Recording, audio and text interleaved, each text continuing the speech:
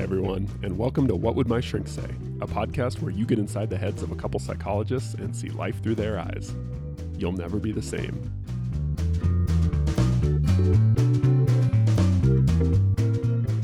Hey, Todd. Dr. Wignall, how are you? I'm doing well. Well.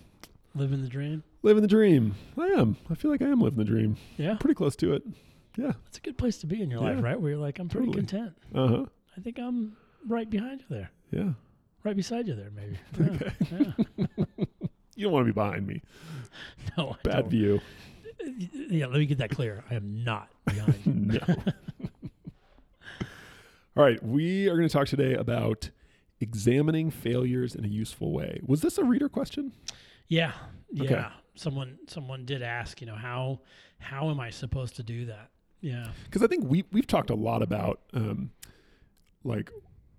the dangers of reacting to failure in a unhelpful way. Like we've talked about how a lot of us tend to really just kind of beat the hell out of ourselves like when we fail. And so I like this question because it's sort of the flip side of like, what, constructively, positively, like what are some better ways to handle and look at failures in a way that would be useful? Yeah, this is one of those questions that begs kind of I feel like a staple of a response from me, which is, how do I look at my failures in a useful way?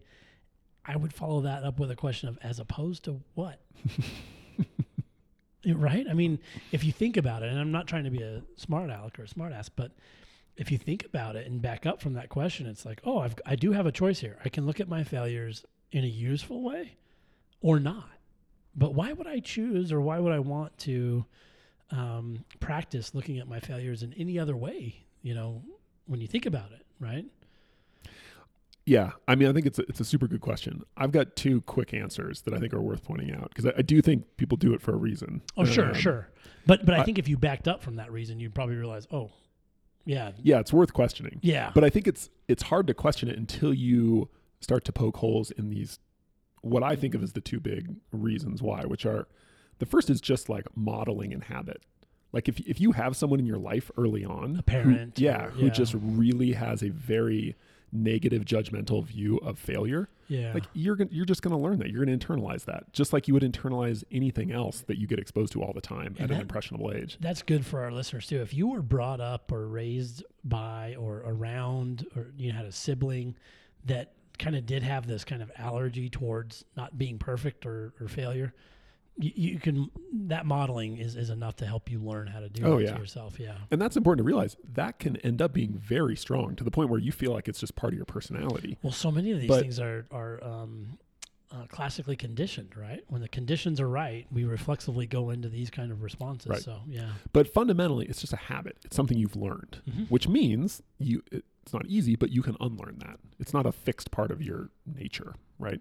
I think that's important to see. It can be very intense and long-standing, but it doesn't mean you don't have a gene that makes you predisposed to right. You're not stuck with failure. That. Yeah. The other one, I think, the maybe more subtle and harder one to kick is, I think people use it as a motivation strategy. I think people learn that being hard on yourself after a mistake is the way that you do better next time. Yeah, there is this kind of like drill sergeant-ish kind of philosophy there that what I really need is an ass kicking to get myself motivated here. And if I kick my ass hard enough, maybe I'll get on board with this program. Yeah. Which is a really nasty belief, in part because it kind of works. It works just enough for people to believe this is like a universal solution to my issues of motivation, is that like fear does work as a motivator in limited ways, right? Sure. And for very small amounts of time, but it is an awful long-term motivational strategy. A, because it just doesn't work in the long run, and B, because like you end up feeling like garbage all the time when you're just kicking the shit out of yourself. Yeah, a good example of this, let's say, and we use this example a lot. Let's say we have someone who's just really has a goal of getting to the gym more, right? And it's like, I got to do this. And then when they fail, they just ridicule the hell out of themselves in this effort to like motivate themselves to quit being such a jerk, and get to the gym. And then the next time they go to the gym, it's like this white knuckle. I hate this experience. Right. You know, imagine the headspace that you're in as you try to approach a goal that you've just ridiculed yourself for days on. That doesn't create a real prime learning atmosphere internally. Yeah. It just, it really like saps you of. You might do it, but it's not going to be a pleasant experience. Probably. I think one of the ways I explain this is think about some time when you've been really, really anxious or stressed out for a limited amount of time, like something really like, I don't know, you had like a fire in your house, or you had like just a horrific like presentation you had to give at work and everything went wrong and you were just super stressed out. Bender kind of car something like that, right? In the moment, anxiety and stress they boost your energy, right? They activate you. You're aroused, right? So you're more focused. You're focused. You're like, but in the long run, after that initial spike of adrenaline, you're depleted, right? You're exhausted after that. Yeah. Right. There are long-term consequences to that. So it's very rarely is that trade-off worth it. But that's essentially what you're doing to yourself when you're using like ridicule and self-judgment as a motivational strategy. So we don't want to belabor these too much because I think we've talked a lot about how not helpful those are. But I think that's a good kind of setup as to like this is why it's not just an easy thing. Like people have reasons for why they're stuck in this. I think those two reasons actually cover probably the majority of people who kind of do this. I mean, not to be too simplistic, but that modeled kind of learned behavior habit and then this idea that somehow this is going to be motivating seems to be the two by far most common presentations. And usually it's a combo of both. Yeah. Right. Yeah, Almost definitely. always actually. Yeah. Yeah. You're right. Okay. So let's sort of move on to, so we recognize those two things and we're working to kind of like call ourselves out on those and not see those as so intrinsic to who we are and sort of inevitable. Well, what do you then do after a failure? Like what is a healthy way to look at and move on from a particular failure? Yeah. I've got 4 kind of useful hints on how to do this. But the only one other thing I would say before I get into those is that also understanding why you do this is kind of validating. It's kind of nice to go, oh, what I'm trying to do is get better at that. I'm just doing it the wrong way, right? Because sometimes these behaviors, ridiculing yourself and it just seems like, why the hell do I do this? Well, there is a reason, and reasons. It's not totally crazy. You probably came by it honestly, and it seems to work. It just misfires. So that's a good point. To kind of keep that validation as an important part.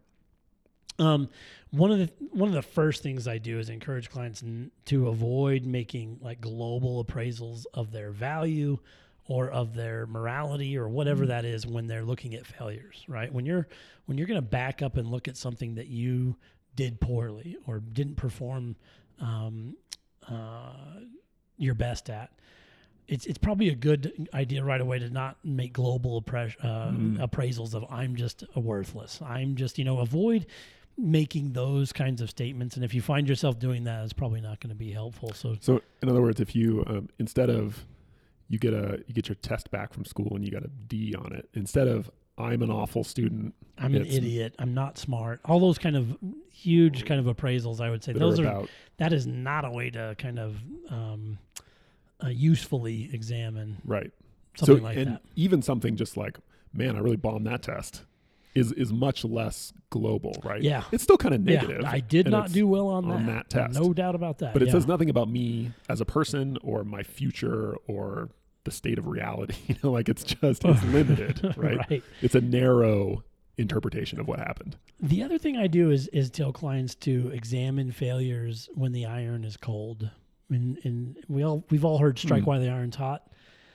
That emotional reasoning thing, that ass kicking thing, stems from that emotional, like, I can't believe this failure happened, right? And we're all susceptible to that emotional, like, oh, this is so wrong.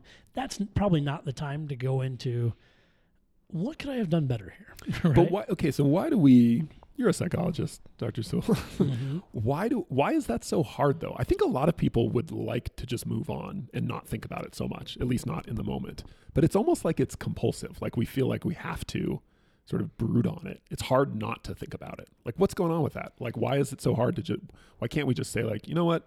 This is a bummer. I'll process this, tomorrow when I'm kind of cooled off, and then just let it go until tomorrow? Like, why is that so hard? It's probably very similarly related to the reason you're going to try to kick your own ass anyway through this, which is like, this can't be, I can't accept this failure or whatever it is.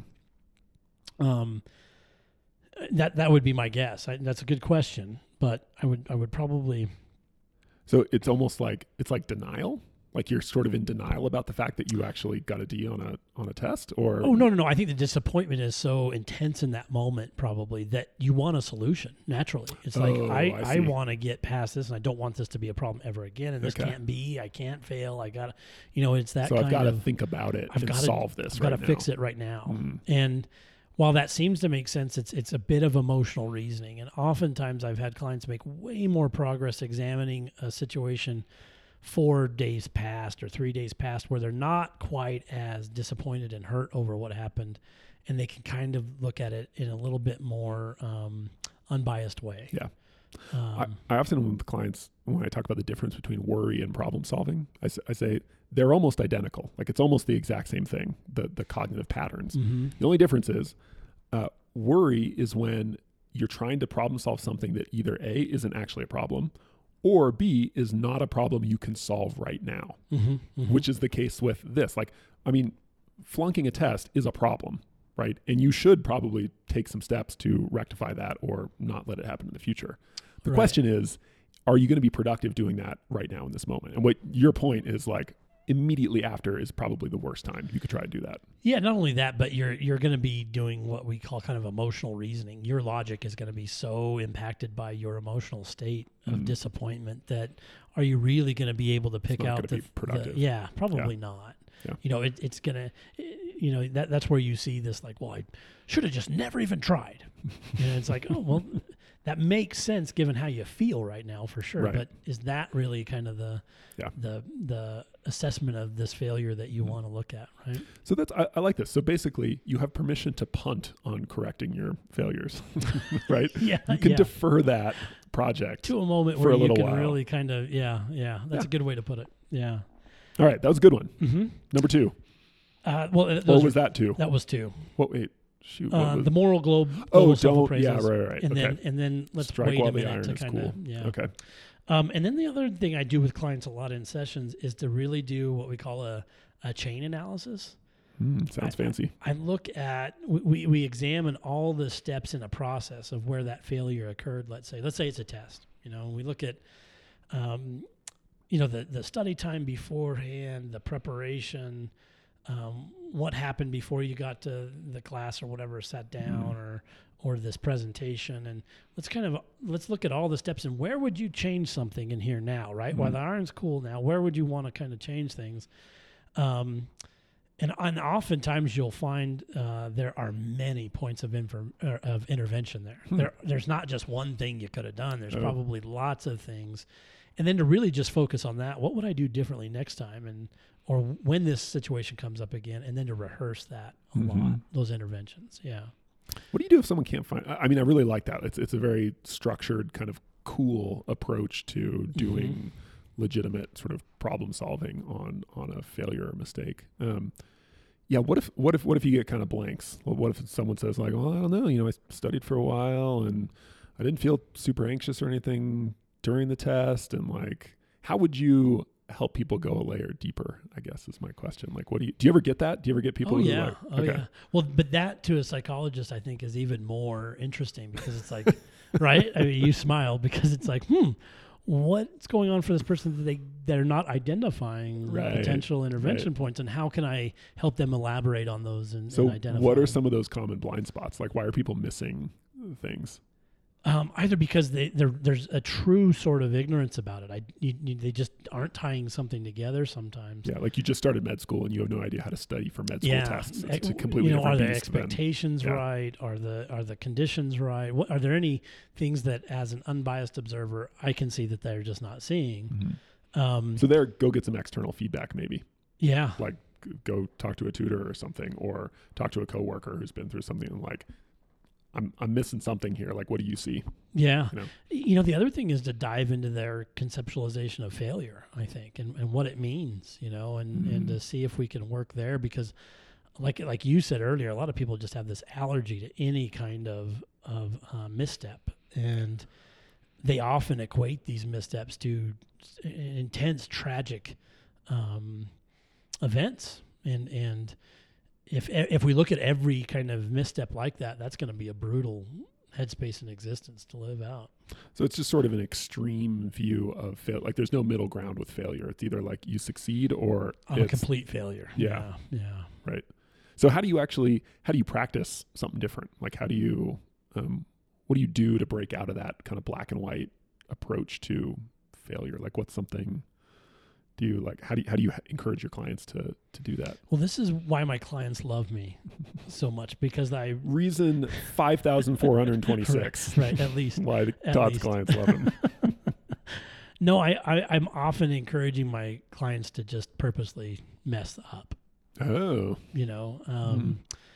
I have a client whose allergy to perfection went into their physical appearance, and the way they trimmed their mustache and beard was part of this. And this person would admit that at times when trimming, there's, I went too short on this side and it would cause all sorts of, but part of that was like, oh, I'm going to encourage you to go ahead and do that on purpose and learn to tolerate an error. And I've got a client right now who's a perfectionist and has gone and chopped one of his prized bushes right in half.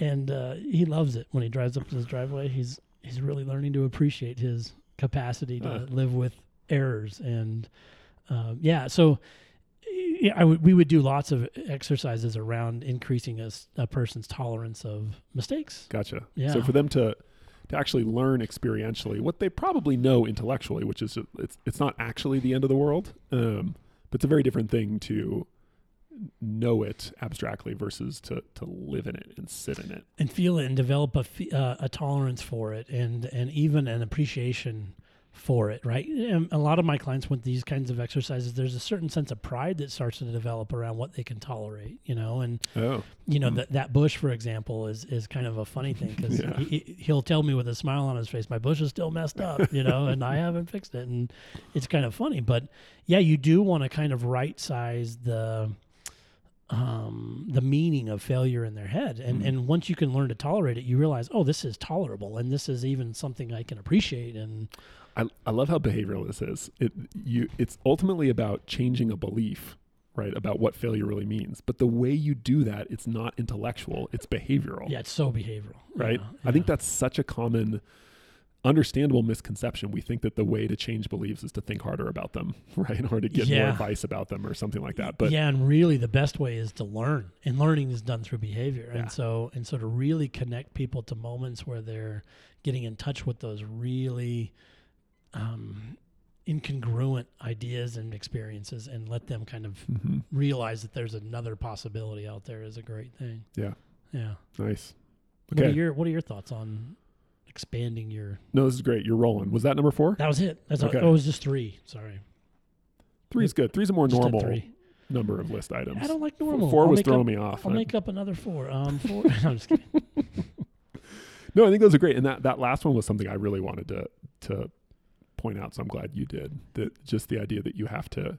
I mean, I think a lot of us know this generally in life, is that much of our real learning happens through experience, not through like reading or inputting information. Or just sitting in your chair and thinking about something. That's probably not where you get a very good appreciation and knowledge about anything. If you want to learn to play golf, like, sure, go ahead and read a couple books. Like, but the vast majority of your learning is going to come from getting out there and like looking ugly for a while until you kind of get the swing of it.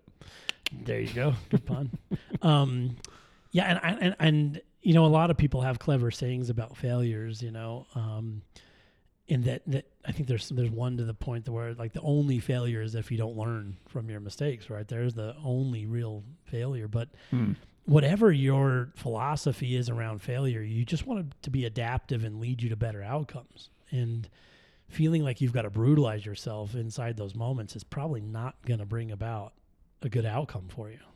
Yeah, and maybe that's kind of one of those underlying philosophies or theories of mind that makes this hard for people. Is I think a lot of people have a very all or nothing approach to their own development and performance, where often maybe because they're as young kids and young adults, maybe they were very talented and they always kind of did well at things. Then eventually you get to a point where you just can't, like, it's hard. You can't just rely on sheer talent.